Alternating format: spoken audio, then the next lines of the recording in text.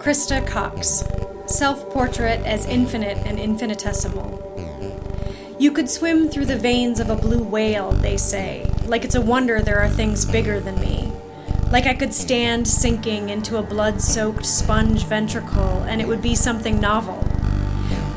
When I think of space, I'm just as oppressed by its lack of ending as I would be by the steady thud of another aorta against my neck.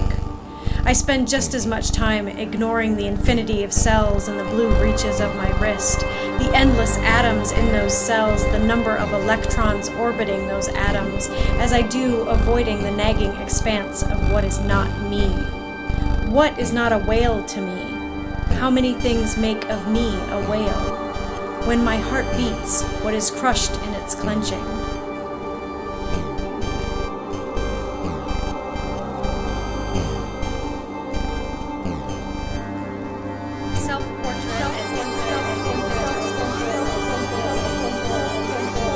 Like it's a wonder there are things bigger than me.